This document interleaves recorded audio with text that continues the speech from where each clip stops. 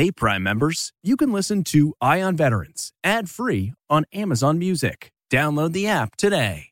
This spring, if you'd rather spend time enjoying your lawn instead of trying to keep it alive, there's good news. True Green is the easiest and most affordable way to get a beautiful lawn. All you have to do is water and mow, and they'll do the rest. Weed control, fertilization, aeration, and even some things you might not even think of. They'll do all of it, while you can do literally anything else. With True Green, you can have your lawn looking as good as a putting green. That's not hyperbole. True Green is the official lawn care treatment provider of the PGA Tour. True Green offers a satisfaction guarantee, and they have a verified best price promise, which guarantees you the lowest price with no compromise on quality. You do you. Let True Green do your lawn care. Visit TrueGreen.com to get the best lawn at the best price with the best people guaranteed. Looking to instantly upgrade your Mother's Day gift from typical to meaningful? Shop Etsy. Get up to 30% off well-crafted and personalized gifts from participating shops until May 12th. This year, embrace your creative side. You know, the side your mom gave you. And shop Etsy for custom jewelry, style pieces, home decor, and extra special items she'll adore.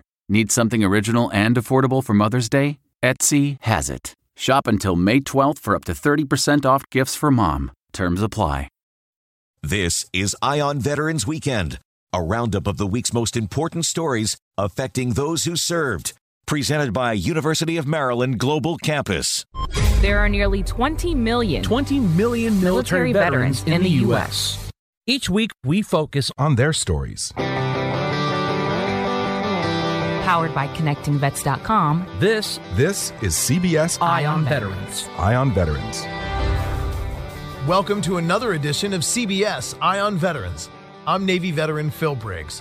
This hour, we're going to hear Jon Stewart fight for veterans. If we're going to make them fight our wars and then come home and fight for their lives, that has to change. That's just a model that has to change.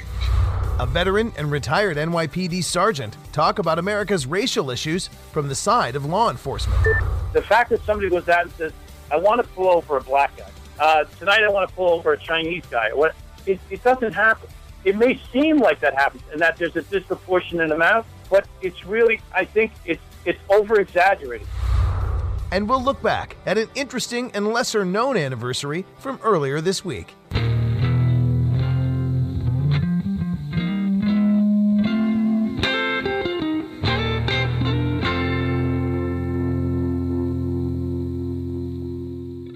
Now in our first segment, we're going to talk about toxic burn pits and Jon Stewart and how the two intersect in Washington, D.C. And here to share more with us about that is our Capitol Hill correspondent from ConnectingVets.com, Miss Abby Bennett. Abby, how are you? I'm great, Phil. How are you? Really good, and interested in your article that was out earlier this week about Jon Stewart's testimony and Jon Stewart's contributions to the burn pit situation.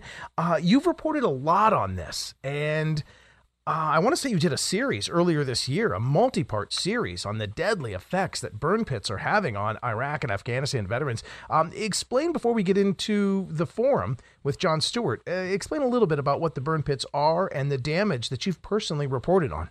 Sure. So burn pits were sort of the most convenient way for the military in a lot of different places, but particularly Afghanistan and Iraq, to dispose of their trash. Burn pits could be, all different sizes, but some were, several acres worth of just trash dumped in holes dug in the ground, covered in jet fuel, and lit on fire.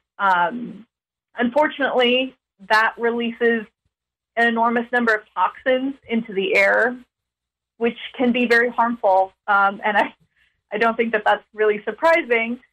But for our service members, for our soldiers who were stationed overseas, whether it was at a forward operating base or wherever they were in Iraq and Afghanistan and some other countries as well, many of them lived, ate, slept, worked pretty close to these burn pits. And so some of the previous reporting that I have done, including the series you mentioned that we called the Toxic Inferno series, was talking to families of veterans who have actually died because of their exposure to these burn pits. And what did they die of, if I can ask? So for the families that I spoke to, they died of some pretty rare types of cancers that are not necessarily common in younger men, for example. And then I also spoke to a soldier who he and his wife were having a baby, and the baby did not make it to term. The baby did not survive because she had so many horrific birth defects that he and his family and the doctors believe also could be tied to his toxic exposures. Just so sad and so horrific, and shows you, the true cost of war. And now fast forward to this forum that occurred earlier this week. And as you'd stated in your article, it's a Washington Post live online forum. It was hosted by writer David Ignatius. And what were some of your big takeaways from each speaker? And let's just start with the one that, everybody kind of talks about because he's gone from comedy to activism. But of course, the legend of The Daily Show, Jon Stewart, was there. And he's been really integral with getting the benefits secured for the 9/11 first responders. It was his lobbying efforts that really led the charge and got Congress to wake the hell up. What did he share yesterday? Absolutely. So Jon Stewart has been a big ally for 9/11 first responders and survivors, and he sort of has taken that and transitioned it to being an advocate for veterans and toxic exposure, specifically burn pits, because a lot of the issues that the 9/11 first responders were dealing with as far as their health is very similar to what service members and veterans are dealing with, and it makes a lot of sense. So this week, Jon Stewart was talking about the broader issue of the cost of war and how that cost should not be on the veterans themselves. He said, we've gotten really, really good in this country at saying we support the military and we put on the flag pin and we thank them for their service and we give them that 10% coupon for appetizers at Chili's. But the truth is, structurally, we have not done enough to address the wounds of war that they come home with, and the system is set up to deny them benefits.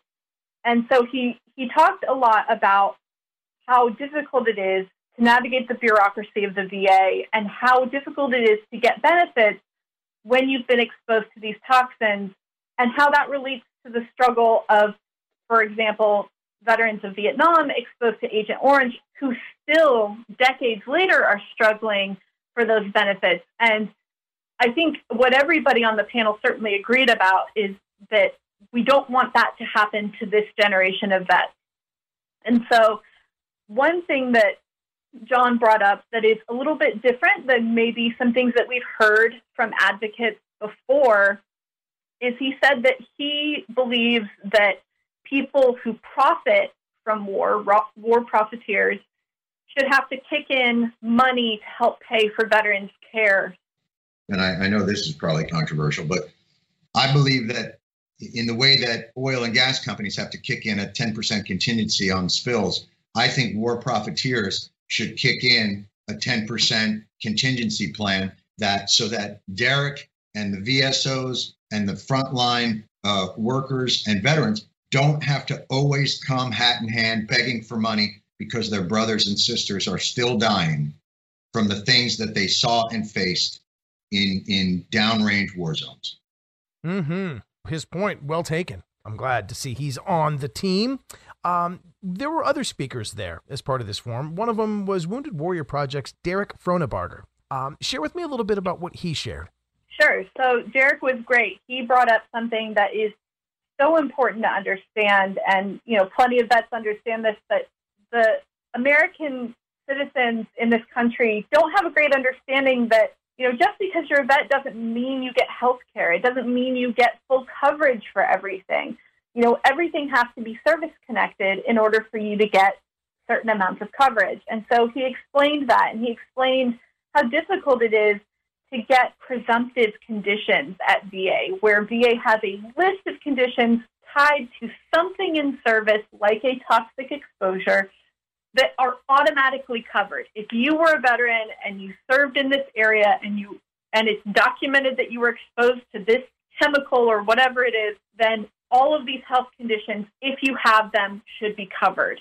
But that's really difficult to get to that point. It's very difficult to get to the point where VA lists things and directly connects them to different service injuries or exposures. And that's because VA wants scientific evidence, hard evidence that ties that exposure to those illnesses. The problem with that is scientific research that definitively ties one thing to another takes a long time and a lot of money and a lot of effort. And everyone on the panel's point, including Derek and John, was we have veterans dying today. They can't wait decades and decades like the Agent Orange veterans waited to get these benefits. We don't want to repeat those same mistakes. Is there a way that we can get Congress start getting these veterans the care that they need now? I know the sausage making is ugly and not a process anybody likes to see, but I'm damn glad that you're covering it. You can read more about this. American war profiteers should share the cost of veterans' care. Jon Stewart says so. Abby Bennett reports on connectingvets.com. Look for that, and I'll look for you to help take us through the next chapter of this as we get ready to see if those bills can pass and we can find some help for our veterans, brothers and sisters. Absolutely. Thank you, Phil.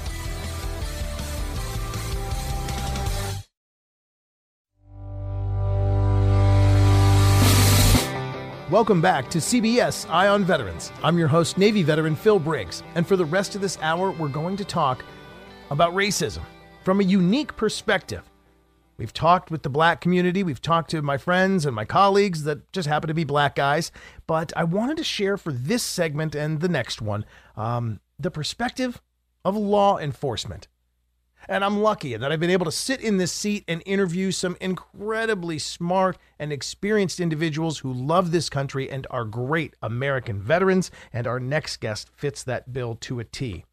We first met when we talked about his book, Brooklyn to Baghdad, an NYPD intelligence cop fights terror in Iraq. But Christopher Strom not only is a former NYPD intelligence sergeant, but he was a former devil dog and a United States Marine. And didn't just serve our country as a Marine, but was asked to go back after he was a retired law enforcement officer to go serve on a special task force to help fight terrorists and track down, along with a group of special forces soldiers, the elusive people behind IEDs, and has saved countless lives through his work in Iraq. And I'm pleased to be joined right now by Christopher Strom. Chris, how are you? Hey, very good, Phil. Thank you. Really good to have you back. First, let's just jump right to it. What have you seen when you look at some of these videos, when you look at some of these situations that law enforcement engages in and they result in murders? Through the eyes of a former law enforcement professional dedicated to protecting us, what do you see? Well, like everybody else that saw the police officers in Minnesota, I don't know what they were thinking. I don't understand how somebody can tell you as a suspect who's handcuffed, I can't breathe, and you just continue to apply pressure on the guy's neck. I don't know how three other officers stand there, and at some point there's some debate. I don't know whether it's true or not. I'm not that clued in on the investigation, but it seems like some of the officers were saying, "Come on, man, let him up, or let's get him in the car," or something to that effect. But I don't understand how insane that is, and how sanity didn't prevail, and how these other officers didn't finally just say, what are we waiting for? We have a car, we have a person in custody, why aren't we putting him in the car and leaving? I don't understand that particular situation. I know it kind of boggles the mind, and I know that there are so many law enforcement officers out there, so many people that want the best for this country, that care for their fellow man, that are simply trying to do the job. And that's why I'm curious to unpack this with you. Let's start with a couple myths. There are those that say that nobody steps up or jumps in or interrupts one of these scenarios from happening because there is a structural flaw with all of the police departments. They stem from organized brigades that used to round up slaves. Look, I know you, and we've spent enough time on the phone and, in the studio together to know that I trust what's in your heart is good. Share with me what you think when people say there's a structural problem with racism woven into the very being that is the police force?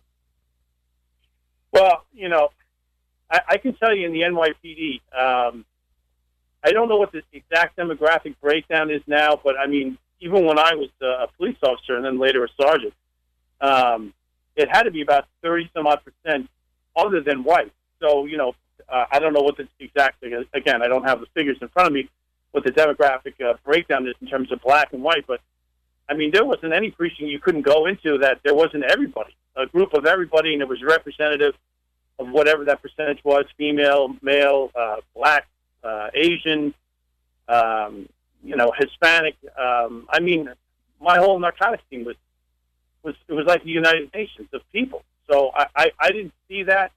It certainly wasn't tolerated. I'm very close to these people to this day that are non-white. We love each other. We say we love each other on the phone. And I know if there was a problem, if something happened to me, my wife could call any one of these people, and there wouldn't be any questions. It would just be like, where do I need to go? And they would be there for me, even to this day. And I'm retired since 2007. So this talk about racism, I mean, if you're working with people that are non-white, I just don't see how that flies. It just defies any kind of reality, any reality that I'm aware of. Now, were there ever officers that you became aware of in the NYPD that did you ever find out kind of in hindsight that somebody that you'd worked with had extremist views and just kept them under wraps? I have to be honest with you and say no. I do remember being involved in situations where maybe cops were a little bit heavy-handed. And when I say heavy-handed,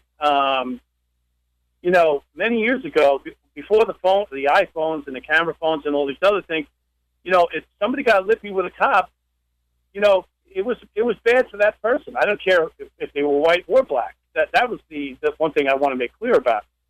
So I don't think in terms of a racial standpoint that bears out. But in terms of being maybe a little bit heavy-handed, before the video cameras that were put on cops that are on there today, yeah, those people existed.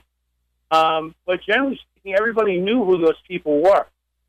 And if you knew who that person was, it's not that you might want to pick up the phone and drop a dime, as they would say, make a phone call through, internal affairs. But certainly you would make it known to the desk officer if you were a police officer, hey, I really don't want to work with this guy. And everybody kind of knew. And once that started to circulate within the precinct, and I'm just speaking from my experience, if that person developed a reputation, they generally got other assignments. They were removed from patrol. Or if they weren't removed from patrol, eventually they undid themselves. In other words, maybe there was an excessive force complaint that was justified. It went through the whole chain of command. And when I'm talking about excessive force, I'm talking about that somebody was actually arrested. And we had a rule, cuffs on, hands off. That's it. If the cuffs weren't on and this guy's fighting back with you, well, I mean, maybe he didn't fare out so well. But once the cuffs were on, that was the rule. It was hands off, get the guy to the precinct, or if he needed medical attention, you brought him to the hospital. Share with everybody again. I know that, we've spoke of this in our last interview, but again, the division that you were with, you were an intelligence sergeant, but you were, share with me a little bit about what your job description was with the NYPD. But my job was basically post 9/11 to answer our complaints and people's concerns about things that might have a nexus to terrorism. So, I give the example of the train from our last interview. There was an explosion in the subway station, or maybe somebody is at a Home Depot and the clerk is nervous about this person because all he's buying is nuts but no bolts, or he's buying nails by the pound, and in their minds they feel like that might be suspicious or could have a nexus to terrorism. So we would get these jobs through the Joint Terrorism Task Force, and we actually, no call was answered from the desk. You actually had to physically talk to somebody and interview them, maybe review some videotapes and surveillance and find out, why did this guy buy all these nails or all these bolts or all these nuts, rather, without any bolts? And, 9 out of 10 times, it turned out to be there's a logical explanation for it. But every once in a while, there wasn't a logical explanation for it. And as we dug deeper, maybe we opened up a case, we did some surveillance, and then we found that not only was he buying from this Home Depot, but he was buying from 3 other Home Depots. So, it's things aren't always what they seem. It's sometimes the most innocuous things that before I went into the intelligence division and had any real awareness to, what terrorism was, most people didn't. We were actually behind the curve on a lot of these things. I would have dismissed it as somebody just being paranoid or, it doesn't make any sense. But after having spent 5 years there, I find out some of the things that don't make sense turned out to make a lot of sense when you start doing a little bit of digging. Now, Christopher Strom's experience in law enforcement helped stop terrorists' plans to attack America again for years. But the majority of police work is far different than searching for Islamic jihadists who are hiding among our own citizens. And coming up, we'll ask Chris about whether or not racial prejudice is playing a role in routine traffic stops. If you're out on patrol in the NYPD, you're required to have certain, they called it goals, but, it was actually a summons quota. And then, if you wanted to get a favorable evaluation, you had to meet those goals every month, and that would be something that they would check off the box on your yearly evaluation. And, depending on the community that you patrolled in, that has a direct correlation with the amount of people that you pull over. That's ahead on CBS Eye on Veterans.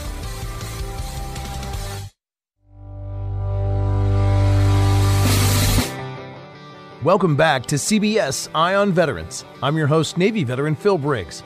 Now, in our last segment, we started talking about racial issues in America from the perspective of law enforcement. Our guest is Christopher Strom. He's a veteran, a former NYPD intelligence sergeant, and the author of the book Brooklyn to Baghdad. As a veteran that became a cop, he dedicated his professional life to serving our country.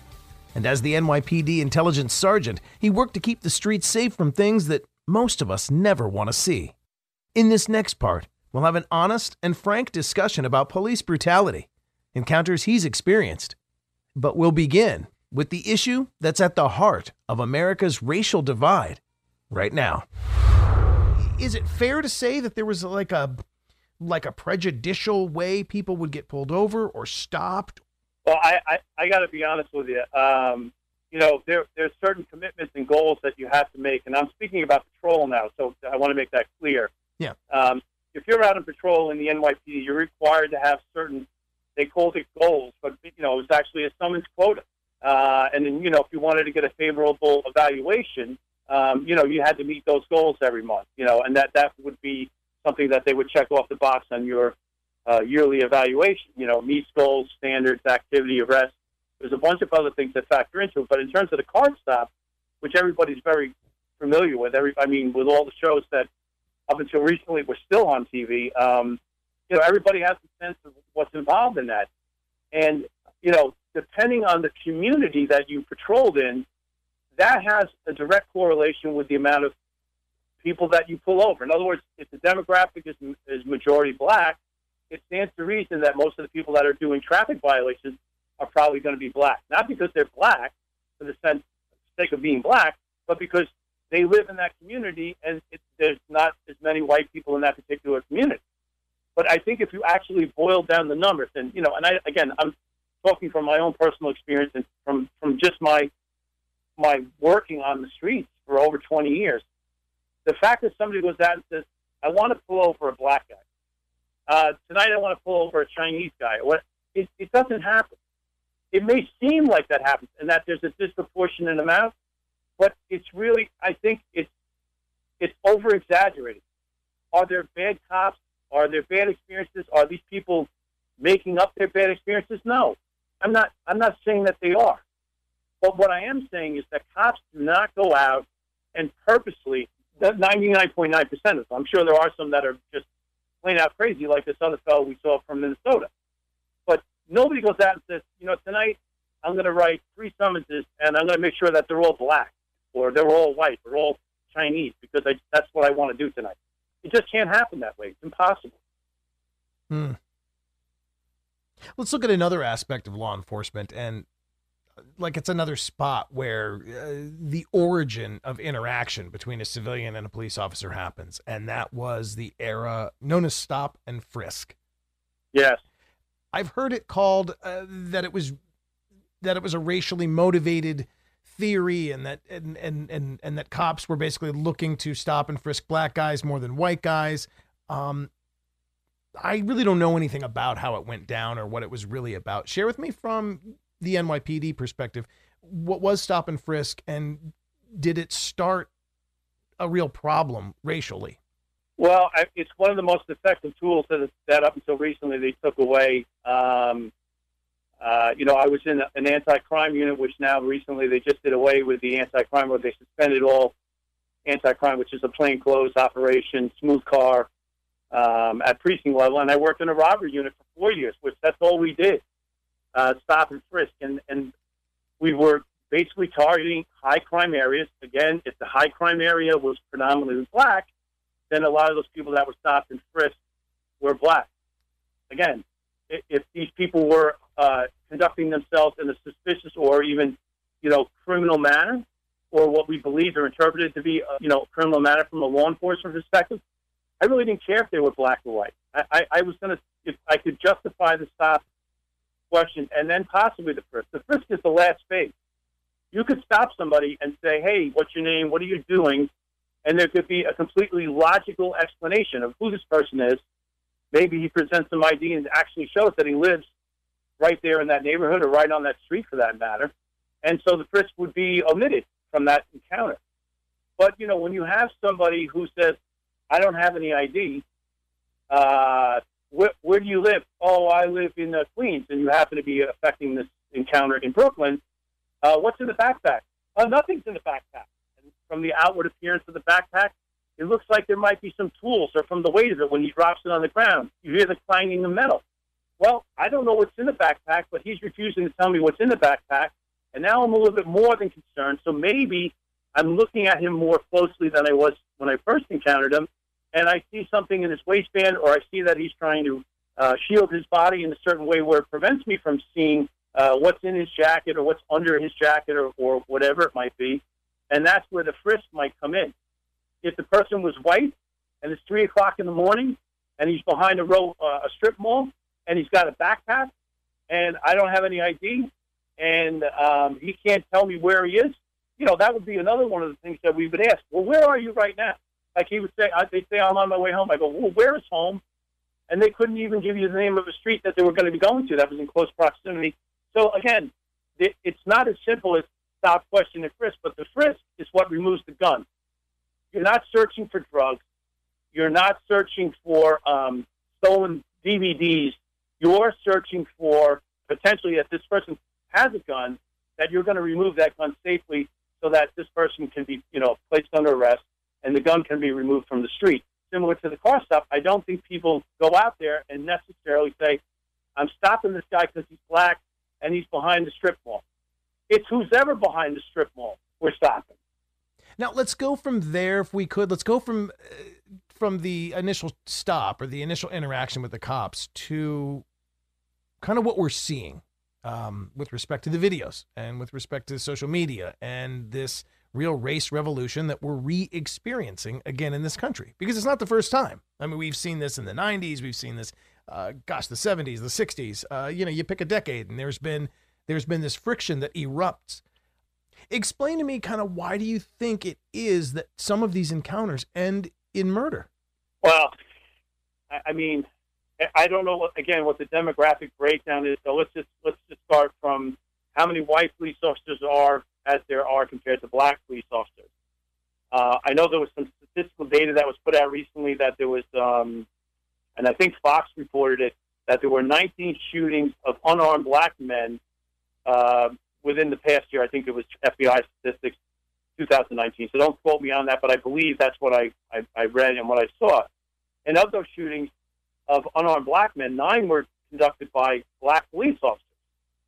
So again, if you boil it down even more to what is the percentage of black police officers versus white police officers versus the state and then the city and then the actual department, I don't know that there's a proportionality disconnect there. In other words, I don't know that there's so many more white people shooting black police officers. According to those statistics, it's about 50-50. But if you break it down to where there's more, if there's and there is more white police officers than there are black police officers, then it seems like the black police officers seem to be shooting more. But again, I'm not trying to dodge the question. I'm just trying to get some factual content.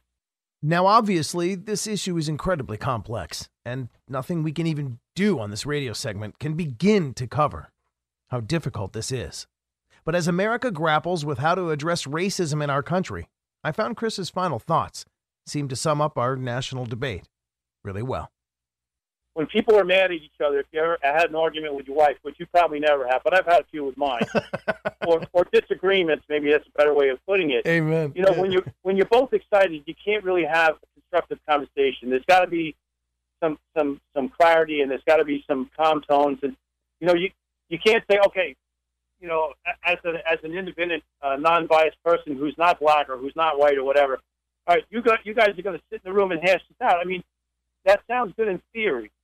But people are people, and people have emotions, and people have feelings, and people have a belief and value system that may be slightly different than yours. And that doesn't make them a bad person or a good person. It just means we can have a different opinion. But, at the end of the day, we got to love each other. We got to help each other. We just can't, dismiss people because we disagree with them. And we can't just, say we're going to defund the cops because the cops are, they're all bad. I mean, it's nonsense. It's nonsense.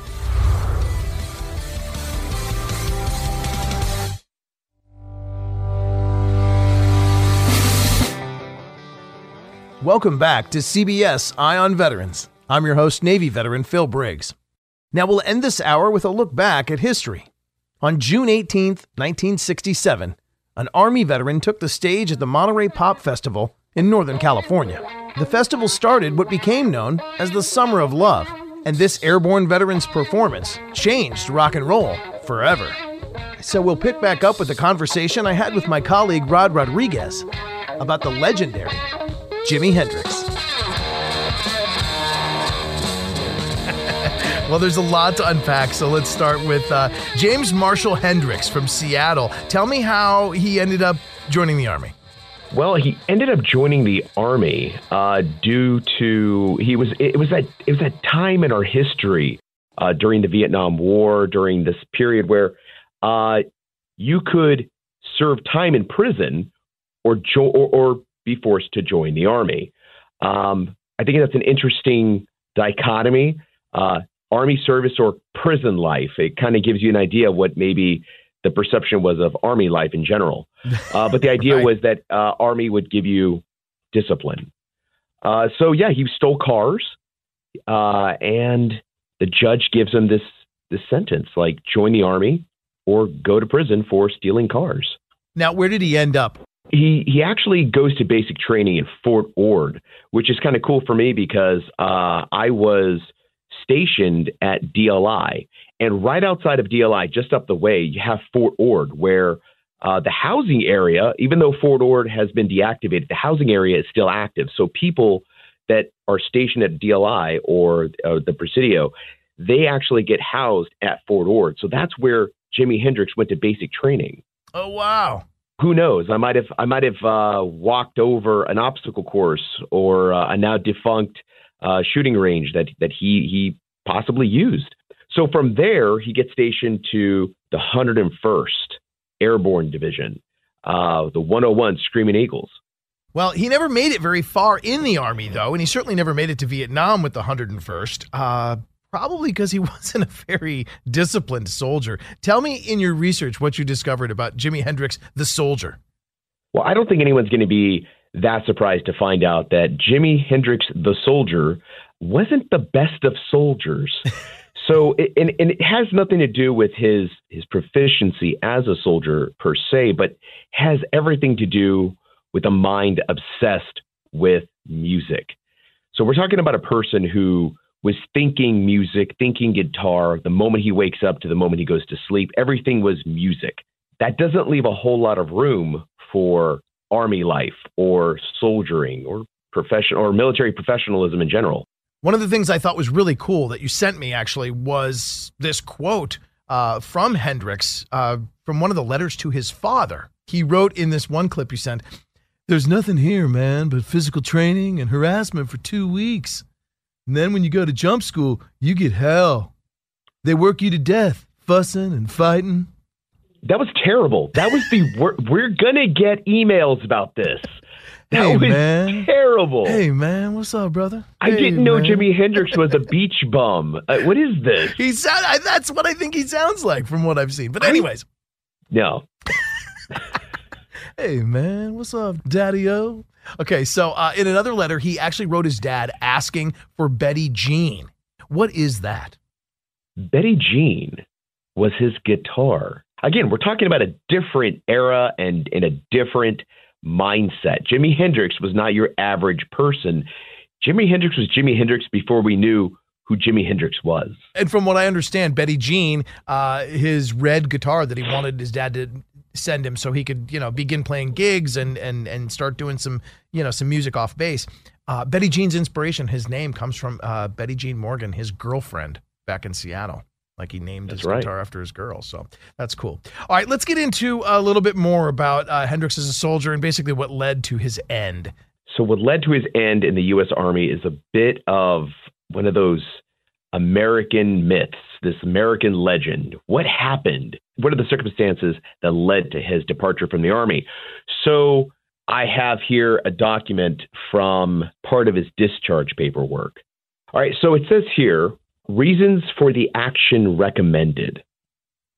Behavior problems. Requires excessive supervision while on duty. Little regards for regulations. Apprehended masturbating in platoon area while supposed to be on detail. So there is some controversy about the legitimacy of documents that look like this. So this one looks, I'm not a document expert. I mean, to me, it looks initially pretty legit. It's dated 31 May 62. It's a request for discharge to the commanding officer of the 101st Airborne Support Group. It looks legit. Who knows? I mean, I've heard you and I were talking about that there are other documents floating around that don't necessarily mention in the platoon area. Yeah, there's one I've seen dated May 24th, 62 from Hendrix's platoon Sergeant James C. Spears. And the report states that he has no interest in the Army whatsoever. It is in my opinion that Private Hendrix will never come up to the standards required of a soldier.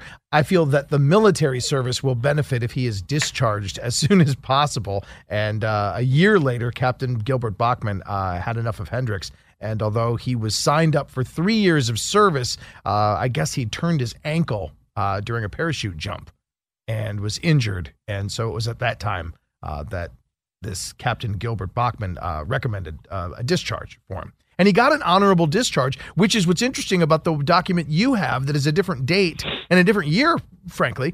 It's also an honorable discharge. So here's what I think. This is, again, I don't know the details. I'm sure there's a Jimi Hendrix expert out there whose head is about to explode. But what I think happened is in 62, Jimmy's being Jimmy. He's giving the middle finger to the man and authority. Probably did get caught. Yeah, in the platoon area. Yeah.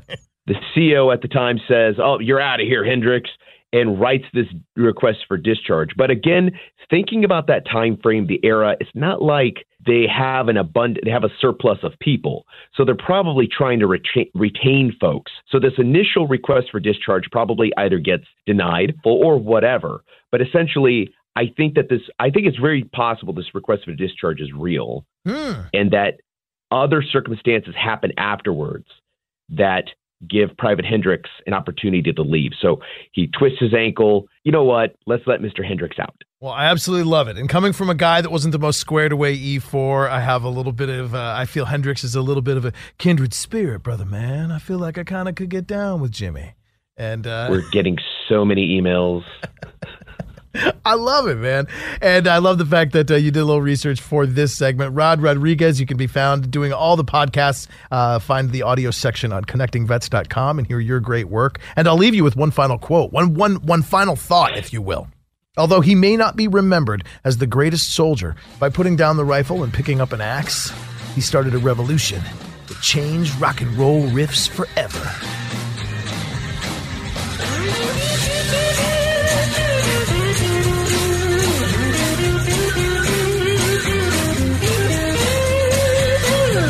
There must be some kind of way out of here. Say the joker to the thief. There's too much confusion. I can't get no relief. Eye on Veterans Weekend has been presented by University of Maryland Global Campus. Choose from 90-plus programs and specializations to accelerate your military or civilian career, and find out how our dedicated military and veteran advisors can help you navigate your benefits to save you time and money. University of Maryland Global Campus. Find out how we're made for you. Visit umgc.edu.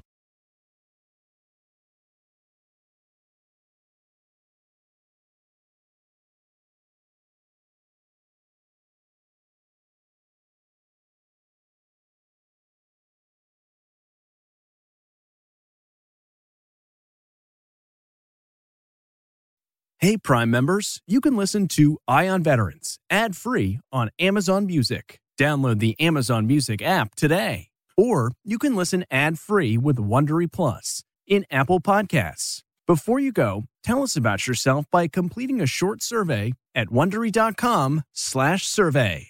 You know how to book flights and hotels. All you're missing is a tool to plan the travel experiences you'll have once you arrive. That's why you need Viator. Book guided tours, excursions, and more in one place. There are over 300,000 travel experiences to choose from, so you can find something for everyone. And Viator offers free cancellation and 24/7 customer support for worry-free travel. Download the Viator app now and use code Viator10 for 10% off your first booking in the app. Find travel experiences for you. Do more with Viator.